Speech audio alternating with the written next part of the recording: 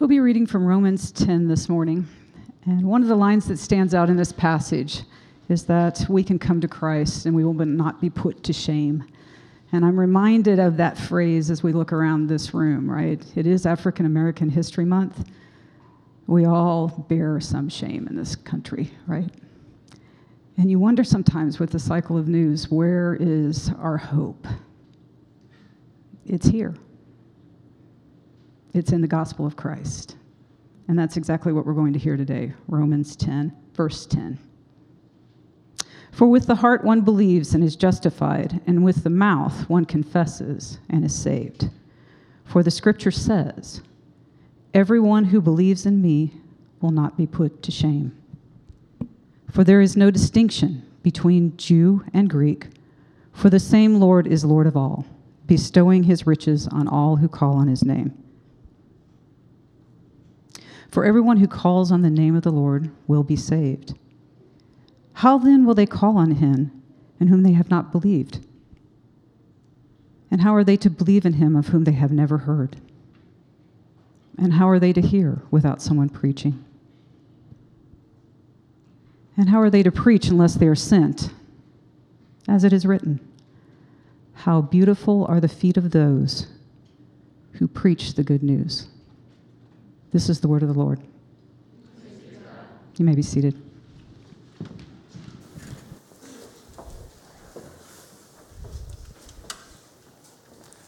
Good morning. It's good to be with you. I'm blessed to be standing up here with you this morning. I want to rush to express my appreciation to Gabe and to Tyler for this opportunity. I've been here for a little over a month now, almost a month and a half. And I have learned a lot. My role thus far has really just been to be a sponge, to soak up everything that's going on around me. And as I said, I've learned a lot. And as we begin our time together, I thought I would start by sharing with you what I've learned from Gabe and Tyler. And this should be fun for us. It might not be fun for them. And thankfully, they're not in the room right now. Gabe's over in a meeting. And Tyler's gone for the weekend. So we can actually take 30 minutes and just share Gabe and Tyler's stories if we wanted to do that. But I have learned that it is humanly possible to achieve great feats of human endurance while still being a pastor, and I've learned that from Gabe. Gabe wakes up at unfathomable hours every morning, and he does this consistently every morning, and he doesn't take a nap. He's productive throughout the whole day, and he's an inspiration to me. And from Tyler, I have received an education in Broadway show tunes. And yeah, that's been really fun. And I've also learned that no matter how busy you are, it's no excuse. It's possible to be dressed perfectly every day of the week. So that's really what I've learned in my residency thus far. So the next time that I'm up here, hopefully I'll be able to report back to you what else I've learned. I've also heard that in a resident's first sermon, there's an obligatory family photo that has to be shared. So here you go. This is my two-person family. That is my bride, Jacqueline. She is the smartest woman I know, and she also happens to be the prettiest girl in the whole wide world. And that is when we were engaged. Jacqueline is a trooper. She moved from Alaska for me. We lived in Chicago before this, and very recently, obviously, moved to Kansas City. So she has followed me, and God has richly blessed me with her. I'm very thankful to God for her. So our theme this series is a church for Monday. And if we're not careful, we can let the commitments and stresses of Monday overtake our passion for Jesus and for his gospel. And this morning, I want to encourage you to remember that which was your first love and to preach it. The gospel has been on the move for 2,000 years. And regardless of whether or not you grew up in a Christian home, and maybe that is some of you this morning, the gospel found you. It came to you from someone somewhere. And if you don't think you have heard the gospel yet this morning, well, you will in the next 30 minutes. So I want to title our text and then our 30 minutes together, Good News is Better When It's Told. I want to talk about good news being better when it's told. Would you bow your heads and pray with me, please? Dear God, may the words of my mouth and the meditations of all of our hearts be pleasing to you, our rock and our Redeemer. Father, may we hear your voice for your glory. and for our good. It's in the name of your Son, Jesus Christ, I pray these things. Amen. The first and most pressing duty of the church is to cause all men and women to hear the gospel. A guy named Charles Hodge said that. He was head of Princeton Theological Seminary and a renowned theologian, and Paul, in effect, says something similar in our scripture this morning. Paul was writing to the church in Rome, and this church, these Christians, they were persecuted, they were diverse, and Rome was not an easy city to be recognized as a Christian, and it was much harder to even share one's faith in Rome, one's Christian faith, that is. And this church, I just lost my place, thanks. Paul argues three things in this text. The gospel is good news for all people, the gospel is good news for all of life, and the gospel is good news to be shared. But I don't want to just tell you about it, I want to show you. So would you all turn with your Bibles, or turn in your Bibles to Romans 10, and if you don't have a Bible this morning, I encourage you to pull one out on your phone or to go grab one in the back. We have a few left over. You will need it this morning. They decided to give a guy fresh out of seminary Romans 10 to preach, and so we're gonna dig into Scripture this morning. That's all I know how to do, people. That's how I was trained. So I'm excited for this. So verse 10, Romans 10, verse 10 and 11. For with the heart one believes and is justified, and with the mouth one confesses and is saved. For Scripture says, everyone who believes in him will not be put to shame. In these verses, Paul is not so much laying out a formula for salvation as he is just explaining the natural, logical order of faith. Believing in your heart and confessing with your mouth are not separate processes, they're interchangeable realities. So to believe with your heart is to commit yourself to the deepest level at what has been revealed to you and what you have experienced. And confession is just giving expression in words to that conviction. Telling others about Jesus is just the logical deduction of belief in the gospel. So let me say it another way. It's possible to say things and not really believe them, but it's possible to believe something. It's not possible to believe something and never really say anything about it. I'll say that again. It's possible to say something and to not really believe it. It's not possible to believe something and never really say anything about it. We naturally talk about things that we believe in and are impressed with. And I have an example for you. In one of my first meetings here, so really early on in my time here, I'm still really early on in my time here, I was meeting with Gabe and Jeff and Becky Lee. And it was a really fun meeting. We met for 2 hours. And as the time was winding down, we started talking about other things. And when you get Gabe and Jeff in a room together, we talk about running.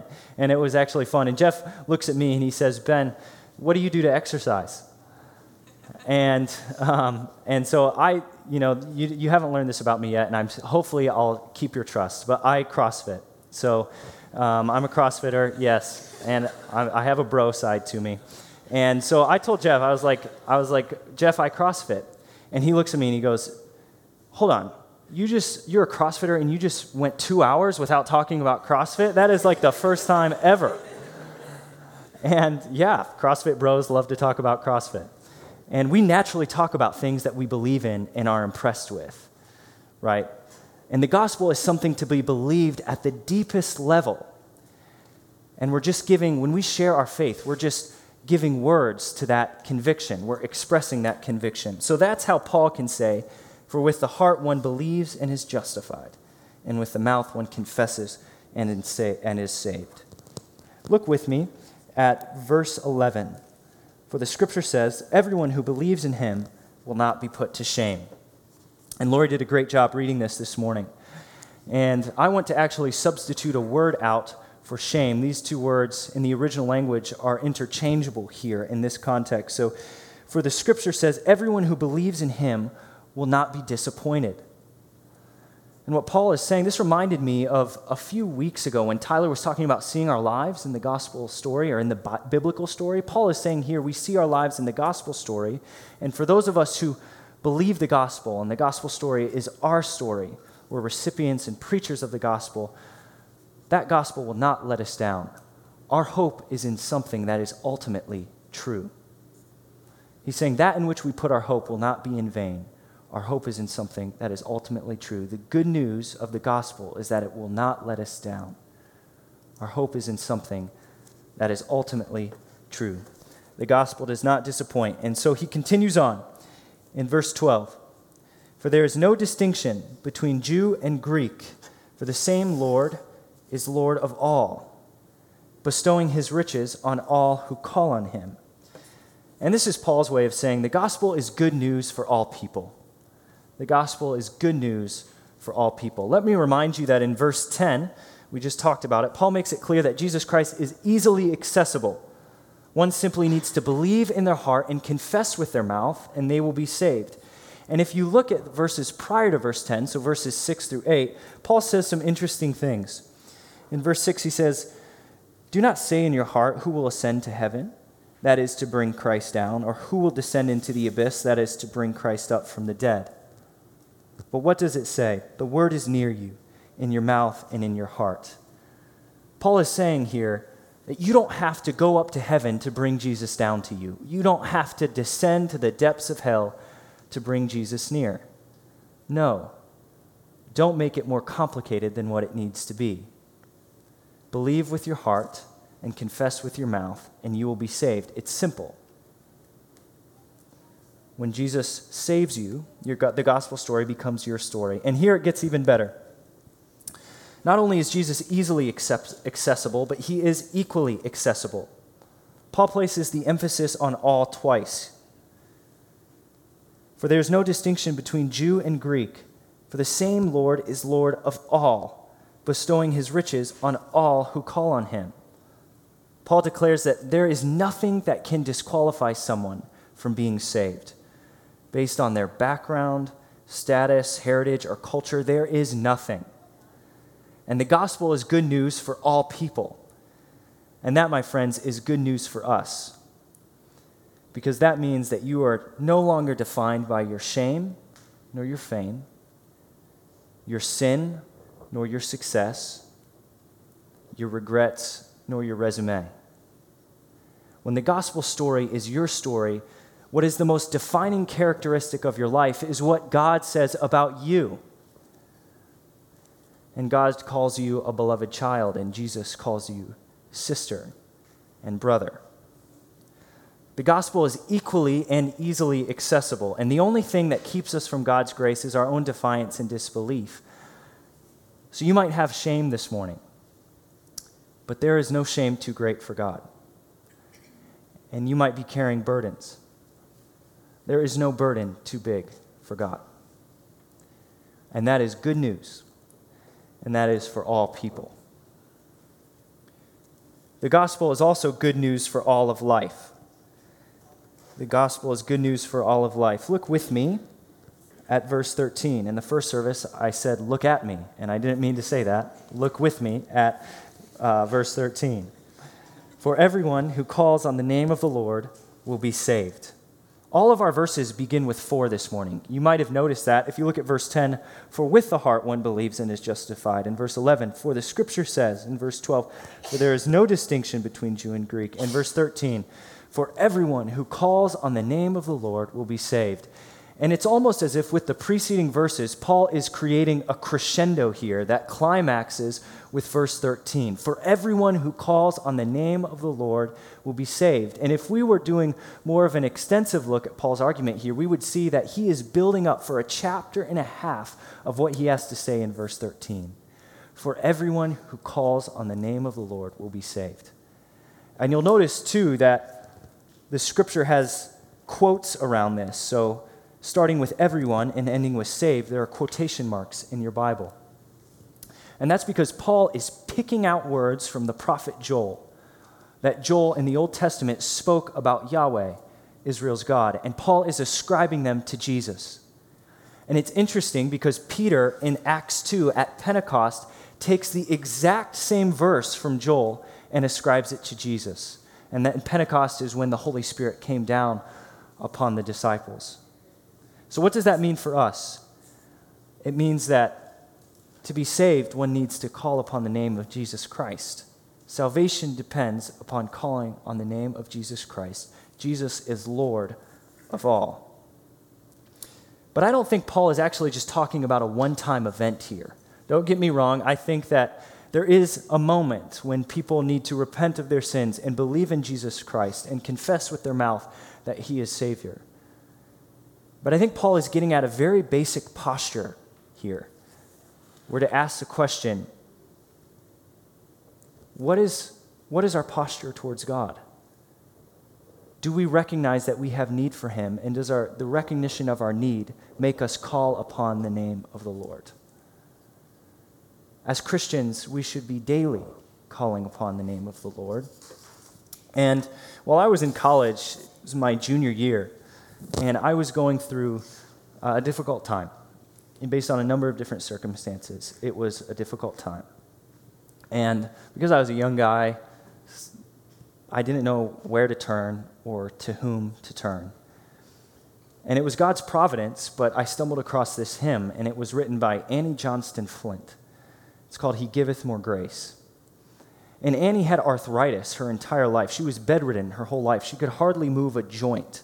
She was in a lot of pain. And because she was bedridden her whole life, she had sores all over her body. And they would try to pack her bed with pillows to make her more comfortable. She just lived in excruciating pain. And yet she penned these unbelievable words. He giveth more grace when our burdens grow greater. He sendeth more strength when our labors increase. To added afflictions, he addeth his mercy. To multiplied trials, he multiplies peace. When we've exhausted our store of endurance, when our strength has failed ere the day is half done, when we reach the end of our hoarded resources, our Father's full giving has only begun. His love has no limits, his grace has no measure, his power no boundary known unto men. For out of his infinite riches in Jesus, he giveth and giveth and giveth again. That is a woman who knows what it's like to call upon the name of the Lord and receive from him the riches that he bestows on his children, grace and peace and mercy. Some of you this morning are in a time of need. It's been a tough season. Call upon the name of the Lord. And some of us in here didn't know that we needed to call upon the name of Jesus. But you might have known something was wrong, something was missing. Call upon the name of the Lord. You know now. And some of us in here are comfortable. Life's been okay. This last week at H3, it's the men's group that meets at 6:30 a.m. in the mornings, Wednesday mornings, and we were talking about the habit of self-reflection. And one guy astutely pointed out, he said, I think the great enemy to self-reflection is comfort. And I would like to add that I think the great enemy to calling on the name of the Lord, to recognizing our need, can be comfort. Sometimes we don't recognize that we need to call upon the name of the Lord. But in Jesus, when Jesus' very first teaching in the Gospel of Matthew, so Matthew begins chapters 1 through 4. We get a little bit of Jesus. He's moving around Galilee, and he's saying, repent, for the kingdom of heaven is near. But then in chapter 5, the Sermon on the Mount begins. And this is the first real teaching we have of Jesus, right? And he is God coming to earth, the incarnate God. And he sits down, it says that he sits down and on a mountainside, and he teaches his disciples. And the first words that he shares with them, the first teaching, are the Beatitudes. And the first beatitude that he shares with them is, blessed are the poor in spirit, for theirs is the kingdom of heaven. What does poor in spirit mean? Poor in spirit means destitute in spirit. It means blessed are those who know that they have need for me, for theirs is the kingdom of heaven. We must recognize that we need God. We need to daily be calling upon him. And some of us, we check off all the Christian boxes, and yet it has been a while since we've called upon the name of the Lord. Call upon Jesus. We need him. All right. So the gospel is good news for all people. It's good news for all of life. And at last, it's good news to be shared. The gospel is good news to be shared. We've come to our final two verses. I'll read them for us. Verses 14 and 15. How then will they call on him in whom they have not believed? And how are they to believe in him of whom they have never heard? And how are they to hear without someone preaching? And how are they to preach unless they are sent? As it is written, how beautiful are the feet of those who preach the good news. So what I want to do is to turn this passage on its head, and I'm going to read it in reverse.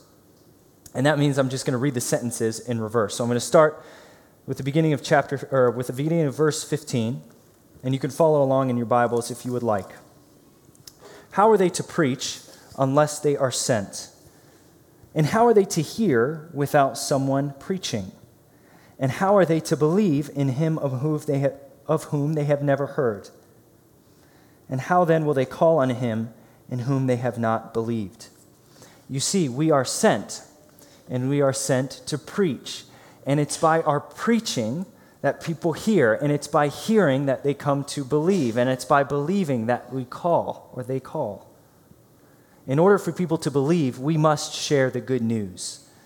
And what Paul is getting at here is that we are heralds. We are sent to preach. There is no hearing without heralds. I love that phrase. There's no hearing without heralds. Heralds in Paul's day, herald might be a new term for you. Heralds were people sent to announce a message, and the message never began with the messenger. They were always given a message to relay. So Paul continues on to say, how beautiful are the feet of those who preach the good news. And this is an Old Testament reference to Israel when they were exiled in Babylon. And messengers came to them to tell them that they could go home. They were free. And the gospel message is one of freedom. And that's why Paul is quoting that here. These heralds had a message of freedom. So their feet weren't particularly beautiful. They probably were dirty because they traveled by foot. And they were most likely tired. But they had a message of freedom. And many of us, we struggle to understand that we are heralds, that we are indeed sent to proclaim the gospel message. But I think even more, we struggle to understand that we are equipped, struggle to feel like we are equipped to share the gospel message.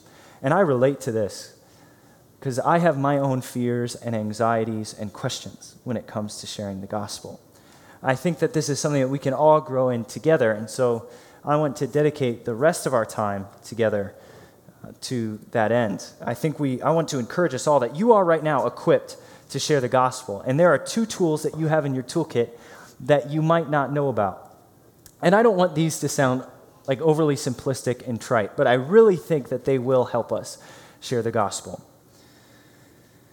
So first, the first tool you have in your toolkit is you have a story that people want to hear. Yes, your non-Christian friends want to hear your story. And I can say that because I have a statistic. Actually, Lifeway just recently came out with some statistics, and you can put that up on the screen. You can see it behind me. It says Lifeway research says 79% of non-Christians say that if a friend really values their faith, I don't really mind if they talk about it. That's 8 out of 10 people. 8 out of 10 people who are non-Christian friends of yours, they're open to hearing what you have to say. I think many of us, we're afraid that people just don't want to hear what we have to say, so we keep it to ourselves. Well, they actually don't mind. We can be confident that we have a story that people want to listen to. And it's commonly taught in the Christian evangelism world that people need 10 spiritual conversations to come to faith in Jesus. So you might be conversation number 1, or you might be spiritual conversation number 10, or any number in between. But you can be a link in that chain of spiritual conversations to share the gospel. And when you tell your story, what should be the content of your sharing? Well, I think it should be your faith story. And people probably don't mind hearing how you came to faith. But really what they want to know is, what has Jesus done for you? How has he changed you? What is the life of faith like for you? So know your story. Maybe he's given you a hope for the future when there was no hope. Maybe he's given you peace when before you were just anxious. Maybe he's lifted burdens or regrets off of you and replaced them with his grace. You have a story that people want to hear, and tell it.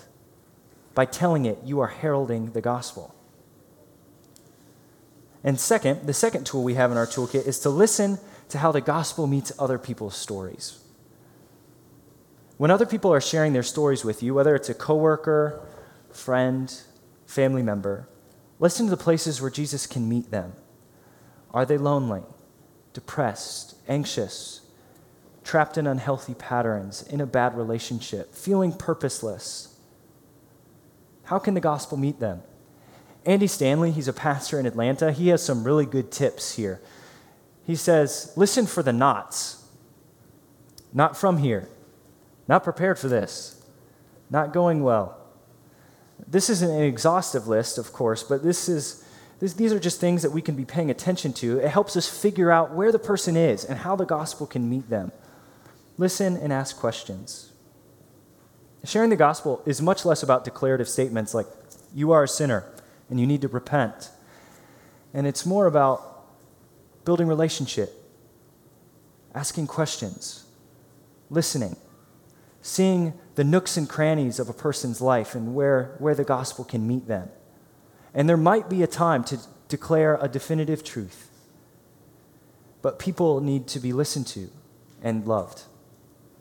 And when I shared this manuscript with my sister, I shared my sermon with my sister yesterday. This is a bonus point, but she didn't send me this kind of experiment that's going on or this research, but she told me that some scientists are doing some research on people can't distinguish between when they're listened to and when they're loved. When they're listened to, they feel loved. Like the overlap is so much. So to listen to someone is really to love them. So when we listen to people and we ask them questions about their lives, they're feeling loved by us. We're building a relationship. So now is the time I'm going to address the response cards that you have in your seat, that you came in and you picked it off your seat this morning, and Shannon told you a little bit about it. So I want to encourage those of you who are followers of Jesus to write one or two names on that list or on that response card and have a spiritual conversation with someone this week. And that could be a coworker that you take to lunch. That could be a friend that you invite to coffee, and just listen to them. Hear their story. Ask questions about their life. And perhaps you will have the opportunity to share your own faith story. And you can be one link in those 10 conversations. And if you're new this morning to our church, or if today was the first time that you heard the gospel message,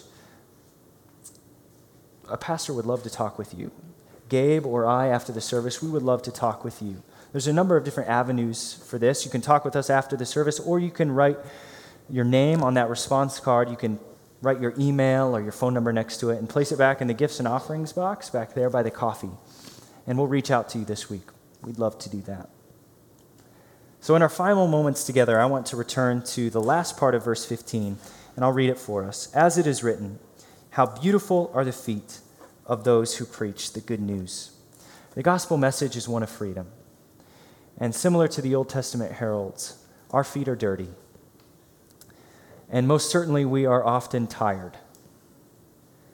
But when people hear our message, what do you think that they will hear? They'll hear about righteousness and grace, mercy and justice, God's peace and God's provision. They'll hear about freedom. And I hope that this morning you hear God's voice asking you what he asked Isaiah. Whom shall I send? And whom shall go for us? And I hope that you respond with Isaiah, here am I, send me.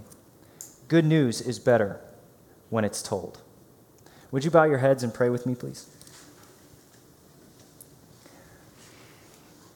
Father, we are so grateful for the presence of your Spirit here with us. Father, I ask that we would have eyes to see what you are already doing in the lives of people around us.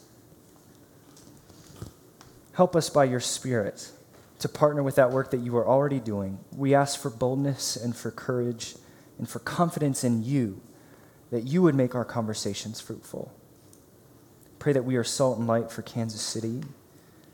And I thank you for these people, Lord. For those who are in need, I pray for them right now in the name of Jesus Christ. Would you give them hope and peace? Be near to them and comfort them. And I pray that by your Spirit you would minister to each of us personally. Thank you for your gospel and the invitation to join your story, the story of reconciliation and peace and righteousness and grace that you are writing in the world today. It's in the name of your Son, Jesus Christ, I pray these things. Amen.